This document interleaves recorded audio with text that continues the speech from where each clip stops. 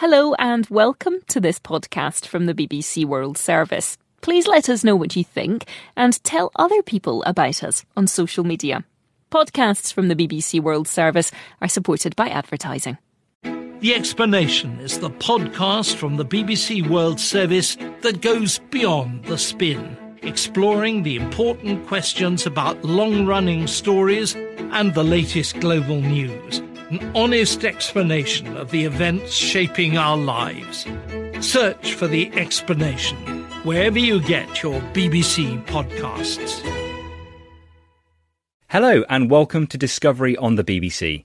I'm James Gallagher and I'm going to take you on a little trip. A warm welcome. Thanks for coming here today. My name is Liam Modlin. I'm a psychology and psychotherapy lead in Psychedelics at the Psychoactive Trials Group at King's College London. No, thank you very much for inviting me in, Liam, because this is where the psychedelic research happens, isn't it? And that's what we're having a look at, whether it can actually be a big breakthrough in the field of mental health research and treatment. So, where am I? You're at the clinical trials facility and you're currently in our dosing room. We're going to be talking a lot about psychedelics and how they could revolutionise mental health.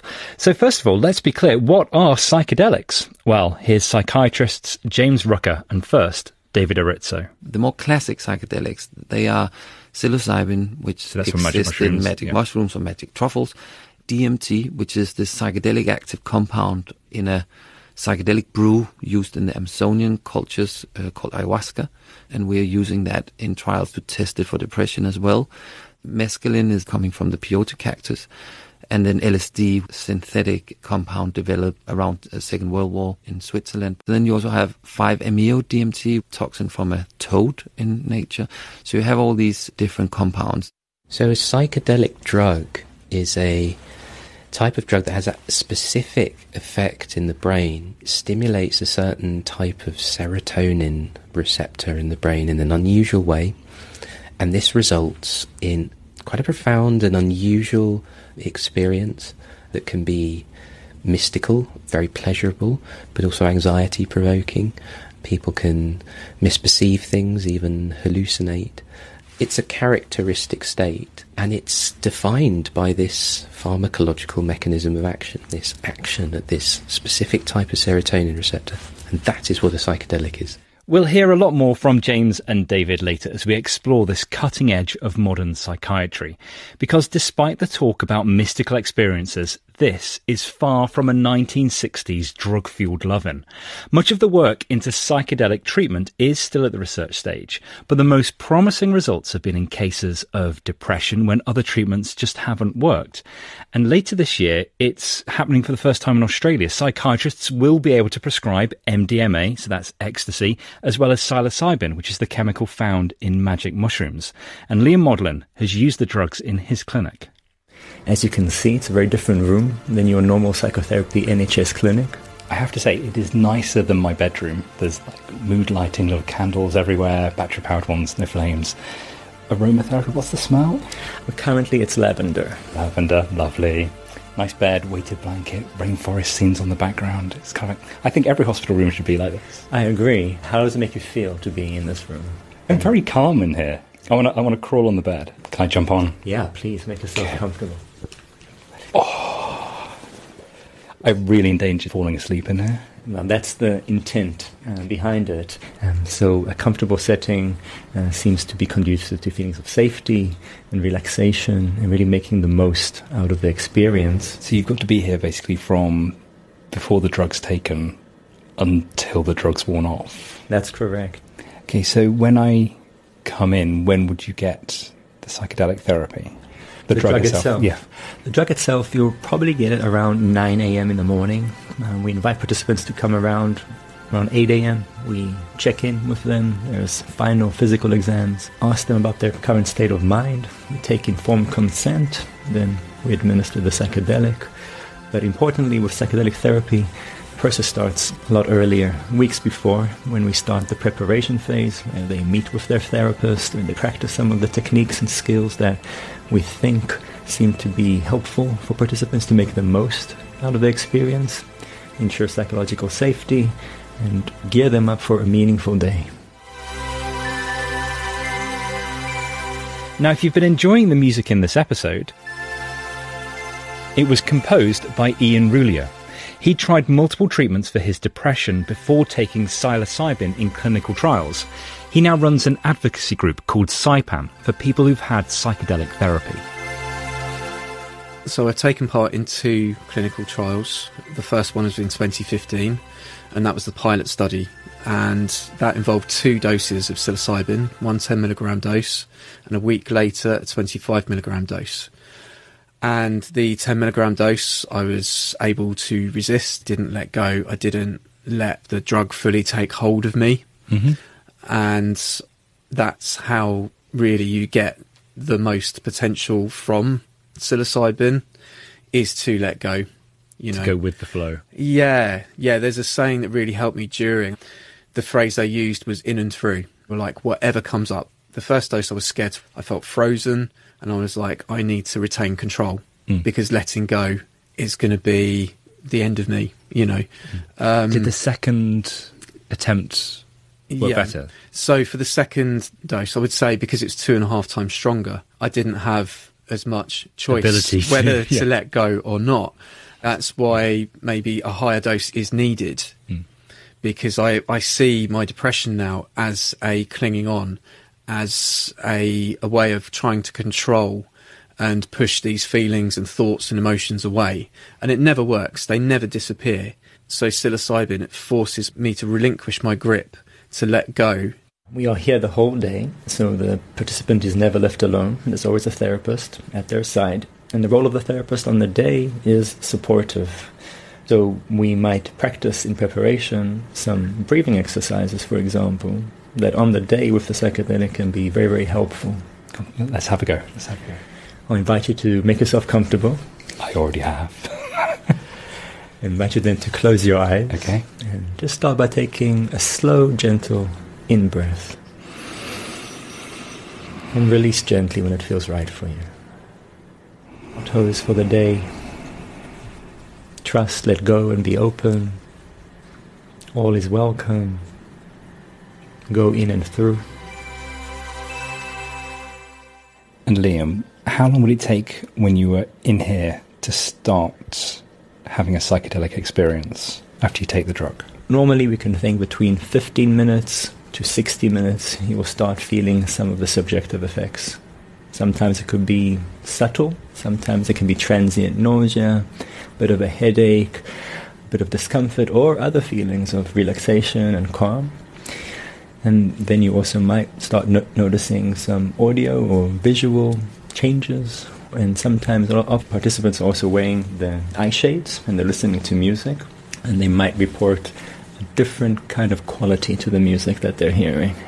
And we prepare participants to use that moments where consciousness becomes altered somehow, to welcome it, to be curious about it, to be open to it, to make the most of the experience. And what's your role in here for 8 hours? On the day itself, my role is supportive. There's the potential for it to be really unsettling, isn't it? It can also be unsettling, and in a way it might be, and we're still investigating it, something about the confrontation with what is unsettling and working through it and processing it as opposed to avoiding it is part of the healing mechanisms for those who respond to treatment. So during both trials, during all 3 doses, because there was 1 dose in the second trial, a similar pattern really of resisting initially. I remember with the high dose thinking, I never want to feel like this again, I want this to stop. But the team were around me, they knew the difficulty I had during the first dose, and they were like, you know, in and through, whatever comes up, you know, approach it, go into it. And I literally looked my demons in the eye. I saw my abusive father, and they encouraged me to go towards that thought of my father. And it was terrifying, it was horrible. But by doing that, by going towards, I saw him for what he really was. Not this omniscient figure that could crush me. He was just, the words that came to my head were just a pathetic little wretch. The opposite of what I thought. And I thought it'd be the end of me. But by being able to face him, I realised that I could face anything. But after that, it wasn't like I entered a space of blissful happiness. It was that I entered a space where I knew that I was equipped to face any emotion that came up, and I could welcome it with open arms, and I could go, in and through whatever came up.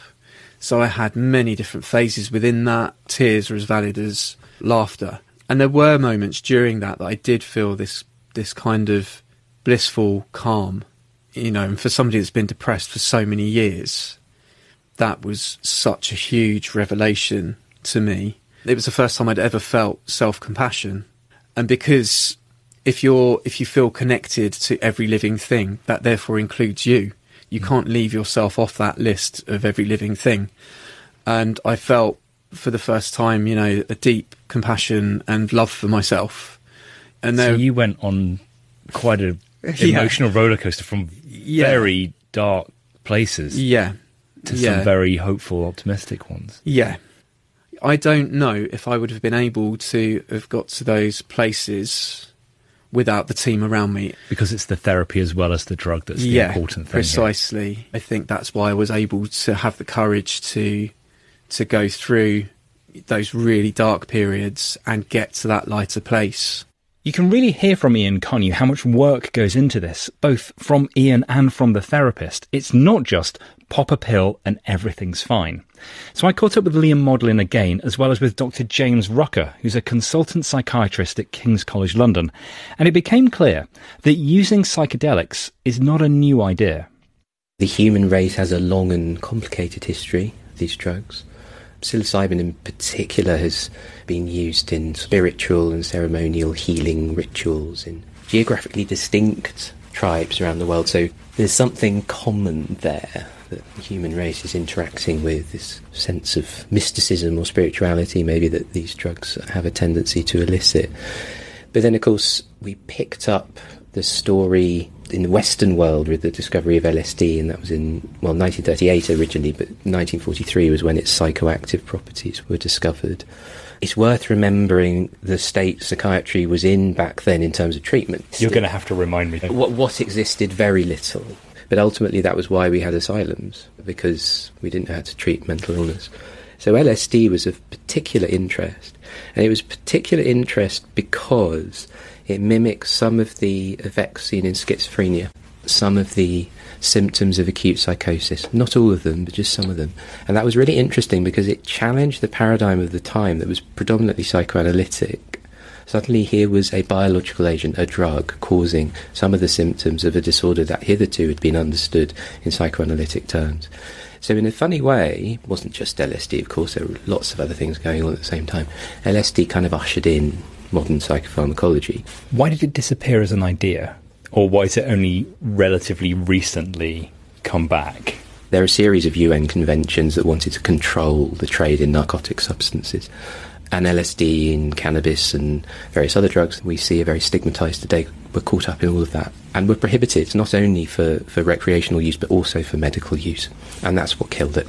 Liam, it's all very exciting now though, isn't it? It is exciting, and one of the things that I appreciate about working within clinical trials is that we also mitigate the excitement and with some serious science and really to try to get a sense of how these compounds work in the brain, but also what they seem to elicit for patients that have been suffering for sometimes decades. And James mentioned LSD, and in the first paper in 1950 that was published in English, LSD in the treatment, I think, of alcoholism, conclusion there was that LSD may be an aid to shortening psychotherapy. So in a way we are definitely picking up from where we left. Picking up the baton from the 1950s. Mm-hmm. The other thing that striking that James was mentioning, how go back a century and there were patients that we just didn't know what to do with.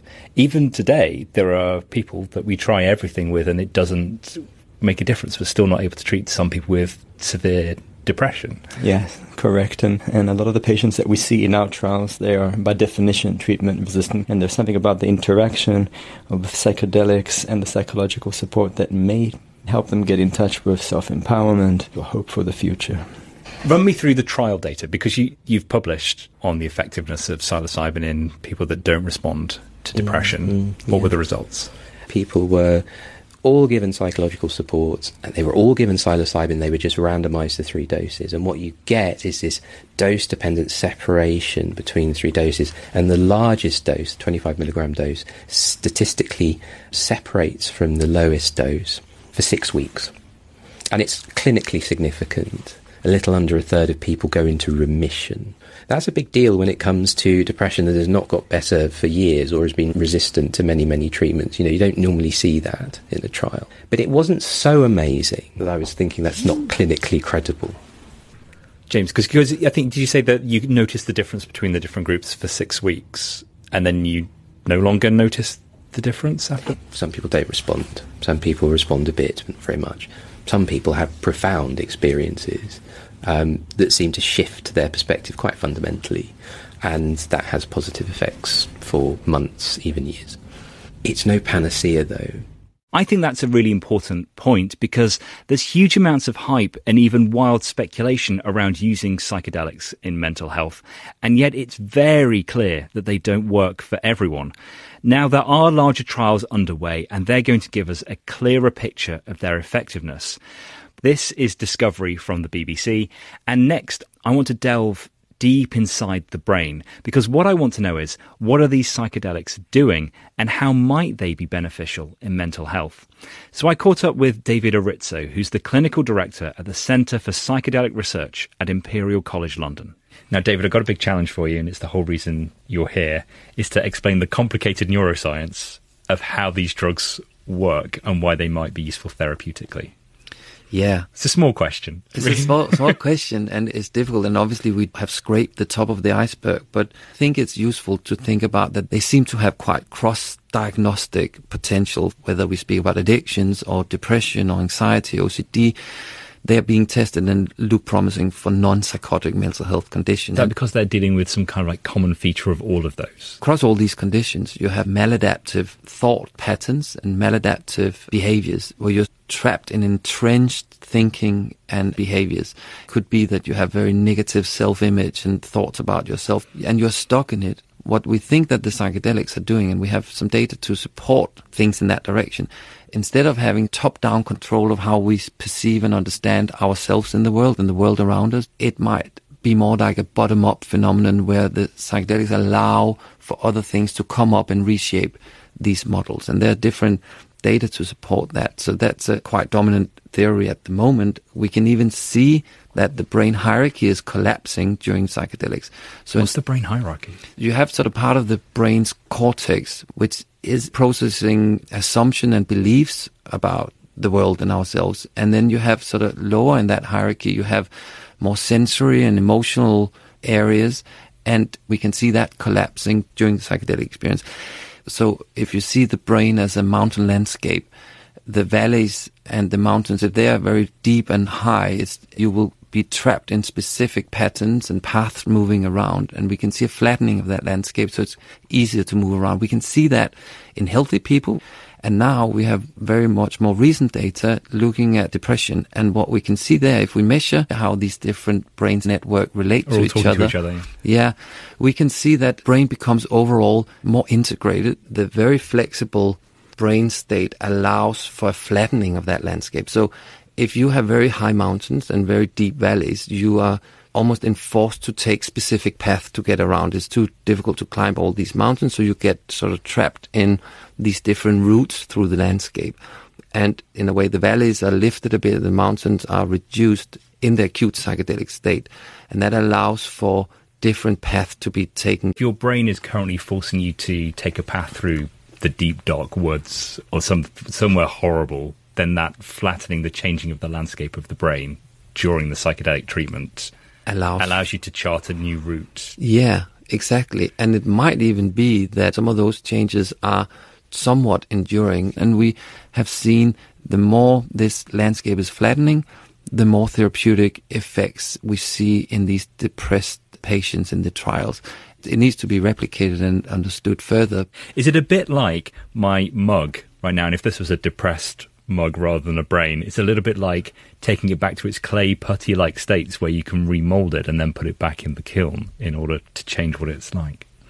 Yeah, you could say that. It's a reshaping your mug a bit and putting it back in the oven so that it can be long-lasting. Because one of the really fascinating things that really speaks, I would say, to a paradigm shift in terms of treatment in psychiatry is that a single intervention, or very, very few interventions, have long-lasting effects. So you have ketamine already for depression. The effects after a single intervention typically a week or two. And here we potentially it's like they're even longer lasting with the classic psychedelics when used for intervention. So you have a drug that induces really fascinating psychological experiences, and we can see that the nature and the profoundness of those experiences seem to be predictive of the therapeutic outcome, and we see long-lasting effects after single interventions. Those things combined speak to a very different paradigm from what we're used to. David, thank you so much for coming in the studio and for tolerating my hideous analogies about bugs. Thanks a lot. Thank you. It was a pleasure. Well, that's how psychedelics might work in the brain. Now, we heard from Ian earlier, who took part in the trials. This is how he's feeling now. I still struggle with depression now. I felt depression and anxiety free for 3 months afterwards, fully, and then that gradually tailed off between 3 and 6 months. That 3 months? Had you ever had a period like that before? No. There'd be glimmers, moments maybe, and you could have like a nice few hours with a friend or enjoy music more fully or whatever, but really there was never a period of time where that cloud parted, that weight lifted, you know. But having 3 months free of depression was... Oh, it was amazing. It wasn't like I felt like a different person. And this is where some of those threads carried over into my normal daily life. Those feelings of I can face anything that comes up, any emotion, any thought, and I'll approach it openly with compassion, that carried on. That feeling of being connected to nature and other people and myself, that carried through as well.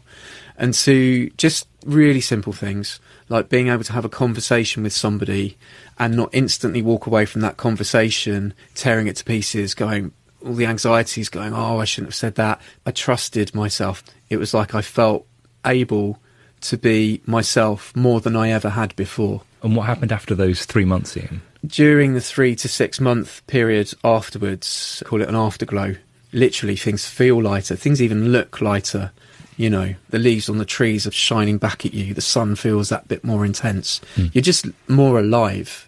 When that starts to fade, you start to feel yourself grasping. So there were certain things I did to reconnect myself to that state. A large part of that was the playlist of music that was really key to the whole experience during the trial and afterwards. So that was a way of me getting back into that place or reconnecting with that place. You can feel that maybe the clouds are coming back together, the weight is growing heavier again. I think there's a lot more emphasis now on what they call integration work. So after the trial, the team looked after me as best they could. When the trial comes to an end, there has to be a definite end to that. This is what we're trying to work on with Saipan, the organisation that I've set up with next trial participant.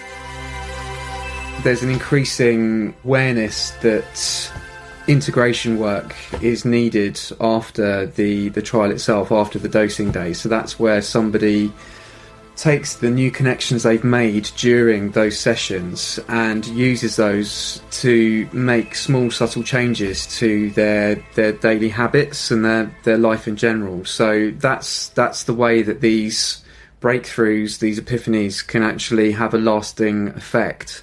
We're also looking to connect trial participants like ourselves with each other. Do you feel like it's really made a difference? The way that I perceived my depression changed forever.